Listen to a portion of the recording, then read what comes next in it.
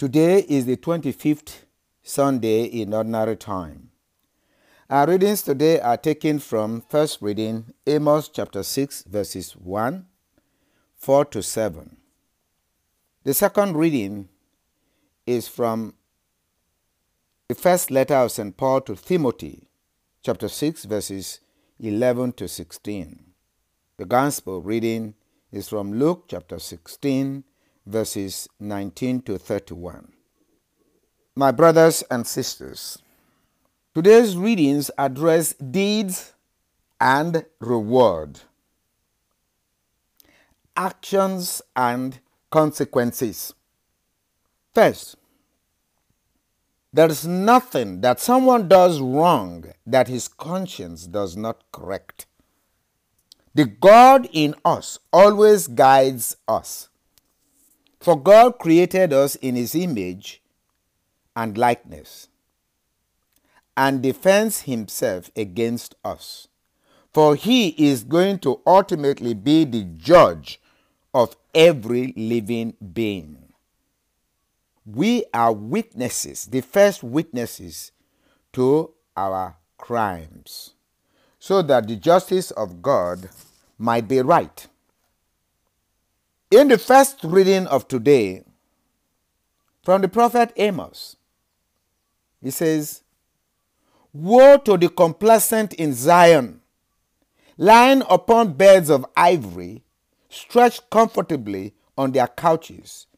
They eat lambs taken from the flock and calves from the stall." Are they entitled to this type of life? Is it what God wants for them? Improvising music like David, who devised their own accompaniment. They drink wine from bowls, anoint themselves with the best oils, yet they are not made ill by the collapse of Joseph. By their enjoyment, they make themselves better than others, and yet nothing they enjoy, they work for, or is part of them, is given to them. Whatever God gives you will be for your comfort. But above all, your remembrance and care of others should be your first comfort. Hence also, your work, the work you do, should be your first reward, should be your first pay. The work you do is your own judge. If you enjoy yourself at the expense of others, that will be your own judge. He said, "Therefore now they shall be the first to go into exile, and their wanton revelry shall be done away with." Nothing in this world that is not passing away. Vanity upon vanity, all is vanity. That is the nature of the world. So once we realize and we think of ourselves as human beings, we should also know that whatever we do has consequences. You cannot praise God if you are not doing the will of God. Blessed is he who keeps faith forever, secures justice for the oppressed, gives food to the hungry. The Lord sets captives free. How am I living my life? The God in me reminds me of who I am and how I'm living my life. There is judgment every day. Hence, the gospel reading of today tells us about the rich man and the poor man Lazarus. Lazarus was poor because of his good deeds, because of his compassion. He's ready to suffer for others. Probably that is how he became ill, doing good to help others. While the rich man was feasting sumptuously at his table every day, And every day he sees Lazarus there, covered with sores, having nothing to eat.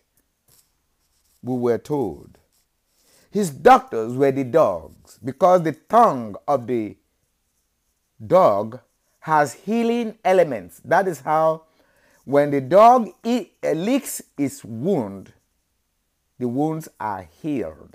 The rich man did not care about his neighbor. He was concerned about, I am better than my neighbor. I am the rich man. I am the king. This is still what is happening in our world today. And in our world today, we are also suffering the consequences. No one is satisfied with his wealth. Why they can see with their eyes the poor who have nothing. They are not satisfied with their looting. They try to take pleasure in being served, pleasure in the poverty of the poor, so that by contrast, people will worship them. But yet, they do not play the role of God, who has care of all, who provides for all, who has sent them. If God has given you wealth, he has given it to you to help others. That is why God will judge you according to the justice he has established in the world. We were told the poor man died and went to rest in the bosom of Abraham. He got his reward. In dying, he really did not die, because he was still aware of his. He has to be aware and alive to receive his reward. And the rich man died and woke up to justice, to face justice. His mind was occupied with his neglect, and he had to suffer for what he did not do. He did not prepare his eternal bed to be comfortable. And so the rich man was well aware of his injustice, but he could no longer correct them. He raised his eyes and saw Abraham far off and Lazarus at his side. And he cried, Father Abraham, have pity on me. But it was too late. This was his eternal, everlasting bed that he has made for himself. And so he heard the sound of his voice echoing back to him. Remember, my child, remember that you received what was good during your lifetime, and you did not share. While Lazarus likewise received from you what was bad. But now he is comforted here, whereas you are tormented. Moreover, between us and you, a great chasm is established. You can no longer, you don't have the ability to change your position anymore, because you are dead. You died in sin. And then he remembered the charity he never executed while he was alive. He said, Then I beg you, Father, send him to my father's house, for I have 5 brothers, so that they may warn them, lest they too come to this place of torment. He can no longer do charity. He cannot correct anything. We should remember this while we live, because anytime anyone does wrong, he is reminded by his conscience, the God in him, to correct himself. If they did not listen to God, then when the time comes, when they can no longer help themselves, correct themselves, they will find themselves in their wallowing in their error, which is their hell. Abraham says, they have Moses and the prophets. Let them listen to them. Those who are still in this world, they have their conscience, and they have ministers who are conscientizing them, reminding them to do good.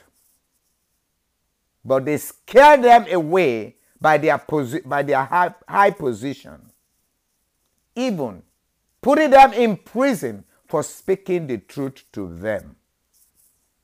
And the man said, oh no, Father Abraham, if someone from the dead goes to them, they will repent. Abraham answered, if they will not listen to Moses and the prophets, the agents of God, if they will not listen to God, God is speaking to them through the conscience and through his ministers daily. He said, neither will they be persuaded if someone should rise from the dead. In other words, Christ is from God, came from God to show us the way, the truth, and the life. If we will not listen to Christ, that he lived his life, and we would arrest him and crucify him, God will glorify him. And those who did not listen will receive eternal damnation. This is the message of today's gospel. God is still speaking to us. Let us listen to God. Hence, St. Paul told his son Timothy, but you, man of God, pursue righteousness, devotion, faith, love, patience, and gentleness.